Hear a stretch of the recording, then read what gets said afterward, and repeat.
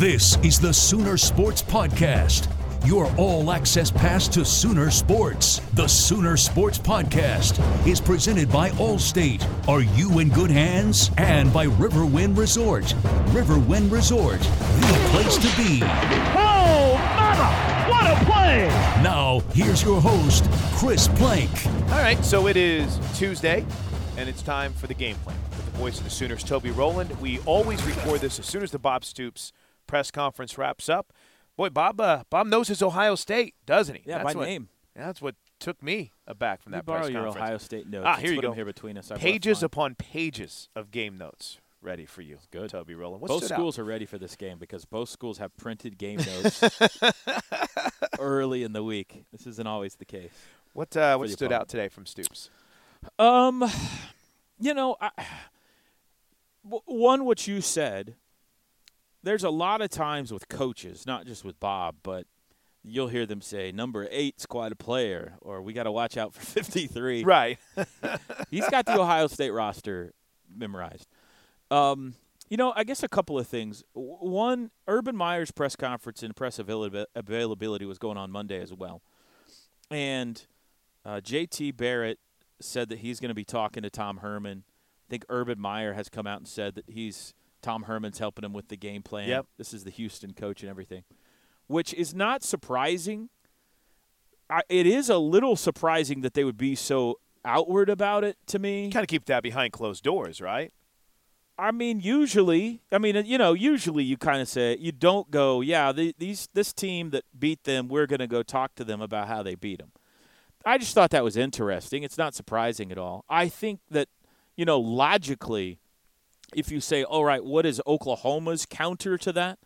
Well, Bob Stoops' best friend in coaching might be Mark D'Antonio at Michigan State, who went into Columbus and handed Ohio State a loss last year. So if you're looking for, all right, whose brain is Bob going to pick for more info about Ohio State, I don't think there's any doubt that that's who it is. Is there a unspoken rule that a conference mate wouldn't help out a non-conference foe?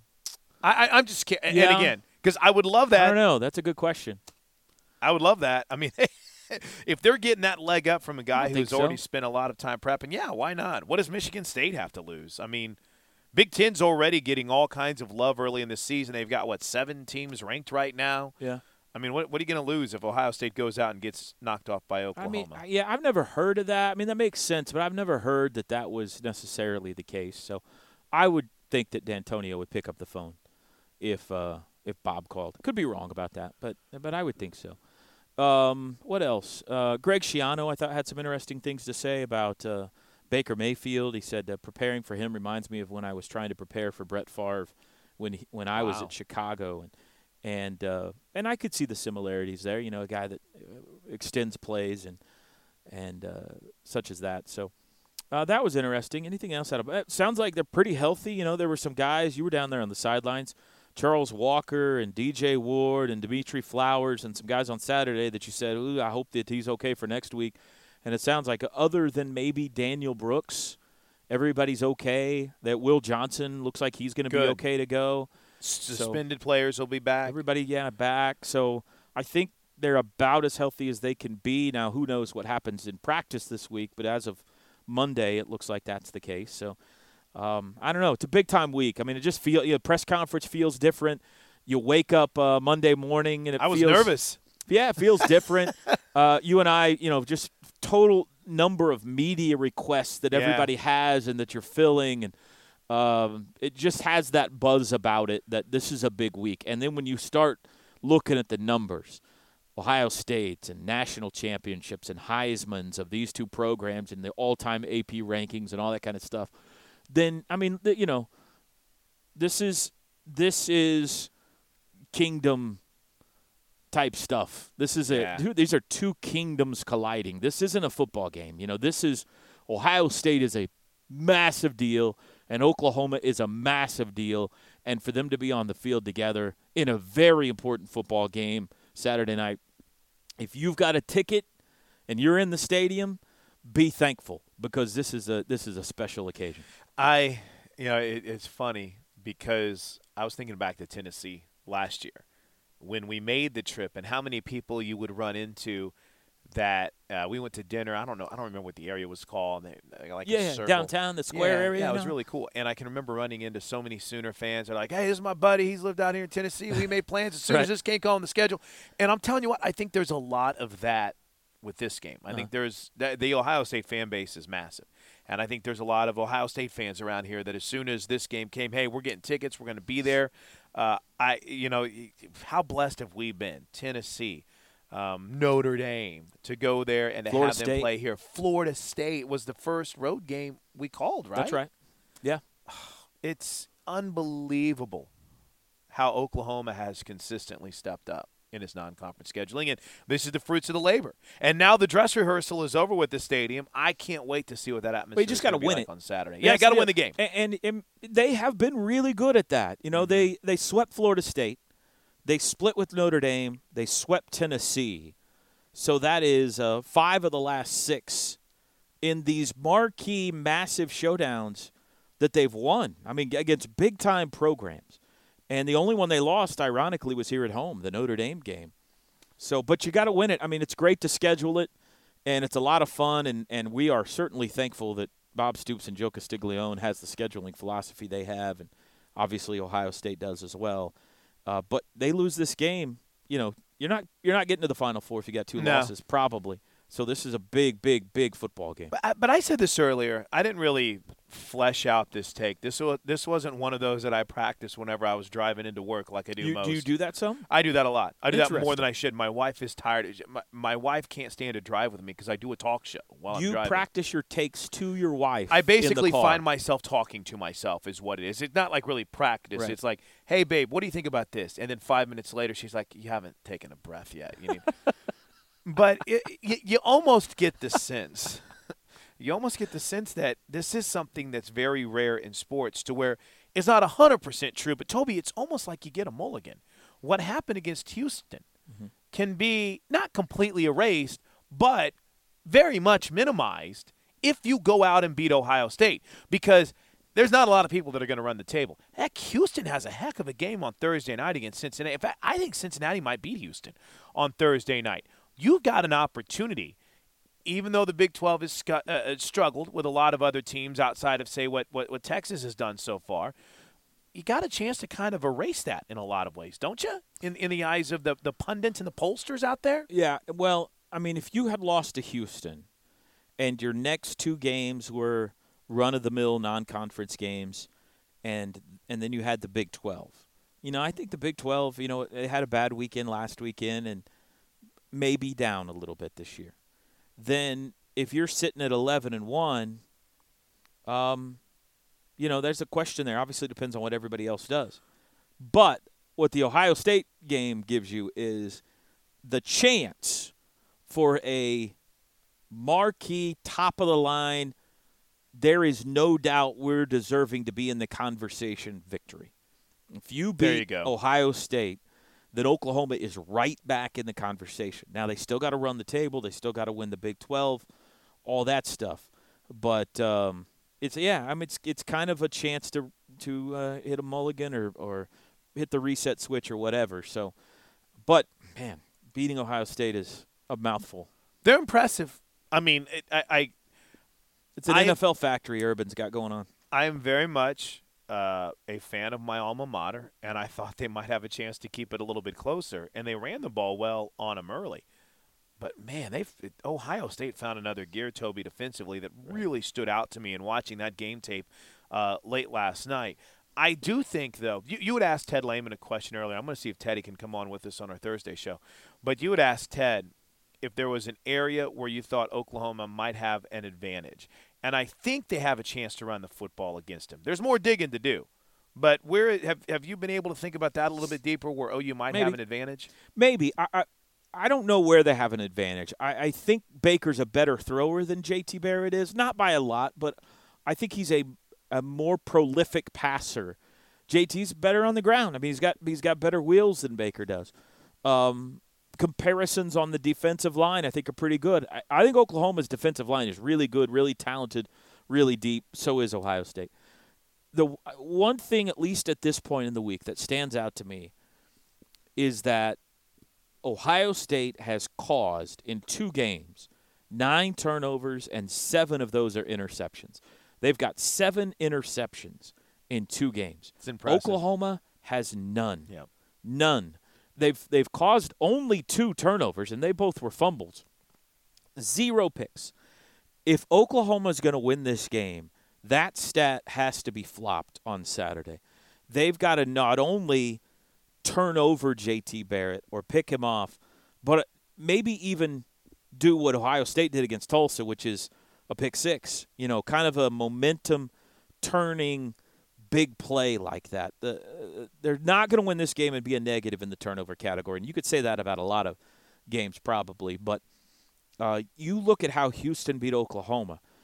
There was a lot of different areas where they were really good, but there was the one play where it was a gut punch, this game belongs to us now play. And Oklahoma needs one of those Saturday night. Maybe it's a pick 6. Maybe it's a scoop and score. Maybe it's Joe Mixon in the punt game or something like that. But if this is all offense versus defense, Oklahoma probably deserves to be, at this point, a 3-point underdog. They got to make one of those plays. Yeah, and I was trying to – I don't think I phrased it real well, but that's kind of the point I was trying to make to Obo whenever we were talking to him during the press conference today, is the importance of maybe getting a play like that early. Not to say you're going to go out and do it every time the opponent has the football, but I was thinking about some of the big games here where Oklahoma had success. Miami, Florida State. I think you were on the sidelines for both of those. I mean, those are games. Florida State, yeah. Florida State they were. Miami was the year before, right? I mean, those were games where Oklahoma got a couple of big turnovers early, and the crowd took over, and it was done. Yeah. Now, Ohio State might be better than both of those teams when they came in here, but just I was thinking of those examples as where you had a turnover that changed the entire momentum and the complexion of the game. And maybe that's something Obo with a strip sack or a Charles Walker, whomever, can do to try to get things going defensively for this team early. I think a guy who's going to have a great chance for that is Parrish Cobb or Dakota Austin, whoever is that other corner, or maybe both of them. Because, I mean, it's pretty easy to see what Ohio State's game plan is going to be. If he's talking to Tom Herman or if you're watching Oklahoma's game film, is that they picked on that corner, that other corner beside, not Jordan Thomas. And so I think that Parrish Cobb and or Dakota Austin, maybe Micaiah Quick, I think it's going to be Cobb, though, is in for a workload Saturday night. Now, if it's not going well, then that's bad. But he also is going to be given a lot of chances to make a big play. They sling one out there, and it's not on target, and he has a pick 6, then he goes down in Sooner lore. So he's a central focal point of this game, I think, without a doubt. I'm trying to think of the best way to phrase this for one final look back on Saturday night with Louisiana Monroe. But before I do, let me remind you, the game plan is brought to you by the Riverwind Resort. Riverwind Resort is the place to be, and by Allstate, a proud sponsor of Oklahoma football. It's good to be in good hands. Louisiana Monroe, did you see the Sooners clean up some of the stuff that needed to be cleaned up? Because I feel like I did. Yeah, absolutely. I mean, running game, better. Baker, better. The other corner spot, didn't get tested a lot, and they had a breakdown in the second half, but for the most part, better. I think that it's hard to come out of that game and maybe high five and say, all right, everything's fixed, because the caliber of opponent was obviously a step down. But like I said to you before, we have had plenty of those games where you come out of it saying, if they couldn't move the ball against X, they're going to have a real hard time against Y, Ohio State. Right. If they had a hard time running it against Houston, if they had a hard time running the ball Saturday night against Louisiana Monroe, gulp. But they didn't. They were big chunk yards, and Joe and Samaje looked great. Baker looked like Baker. He didn't look all antsy and discombobulated. Like he was trying to force anything? Yeah, he was slinging it all over the place, a bunch of different receivers, not really getting out of the pocket a whole lot. He was pretty much just setting up camp in the pocket and firing it around. So it was great. I mean, it was a win. They were supposed to win it. They won it by about as much as they were supposed to win it, and it looked clean. Now, Obviously, much more difficult test Saturday. A little bit more challenging. Much more difficult test. I am excited though to see the Buckeyes. I mean, let's just be honest. Whenever you have, and I've mentioned the names already, the teams that are marquee programs that are coming in, I think they're bringing their band. Who sits at the Knights of the Round Table in college football? Ooh, I like that better than the Mount Rushmore. I think there are 5. Okay. Oklahoma. Correct. Alabama. Go ahead. Notre Dame. It's my Teddy Lehman impersonation. Go ahead. You're right so far. Oklahoma, Alabama, Notre Dame. I think there's 2 more. Ohio State. Yes, absolutely. USC. All right, so we I agree think with those that. are the 5. Charleston Southern in there anywhere? They're a step below. I think those are the 5 that sit at the Knights of the Round Table in the world of college football. There are others like Michigan and others who are just a step below that, I think. But I think those are you need a 5th face for the Mount Rushmore because those are the 5 of biggest boys. And any time any of those 5 play each other, like we saw Alabama and USC play a not very competitive game this year. We've seen Oklahoma and Alabama play some doozies in the last, in the Bob Stoops era. It is special. It's a gift for the sport of college football, and we're going to get that Saturday. Were you on the sidelines for the OU Tech jump around game? I was not. No, that was 2008. I started in 2009. But you covered that game, right? Sure. Yeah.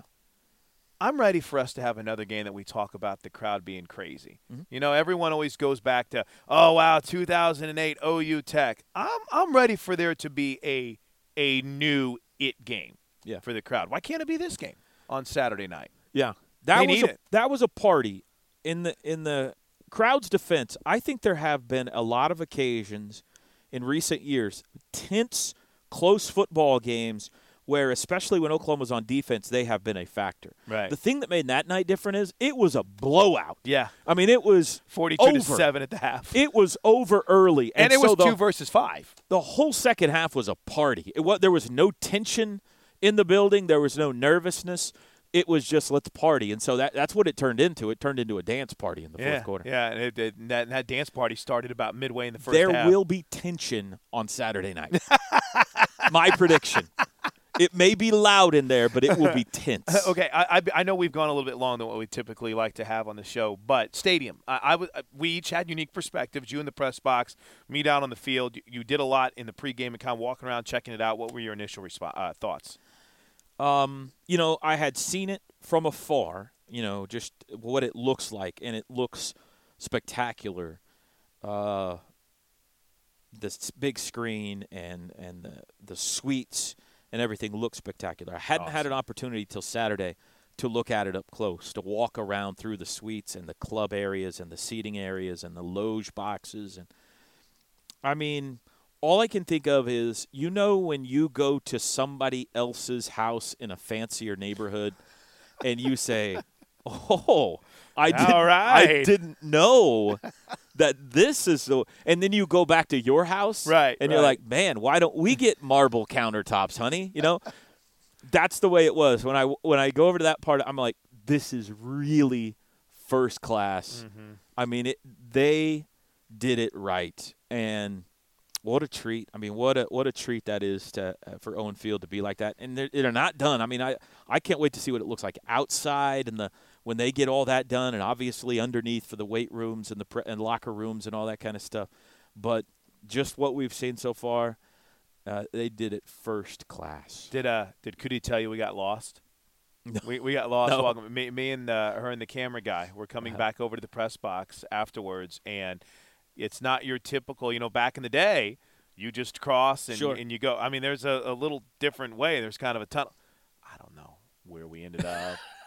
You know what my son said? How we ended up there. Trevor, who's a student here now, said in the fourth quarter, the game was over. Him and his buddies just took off walking over there to look around. And I said, what do you think? He said, Dad, they got escalators. That's what stood out. None of the other fancy stuff or anything. It's like, Dad, there's escalators. Oh, man. Well, we'll dial you up on Thursday to join us for the tailgate because I think a game like this deserves more Toby Rowland. So enjoy game week. Sounds good. Be Thanks, fun. Wait. Yeah. Thursday. You got a big event, Thursday night? That's right, yeah. I don't really know a lot about it yet. Right.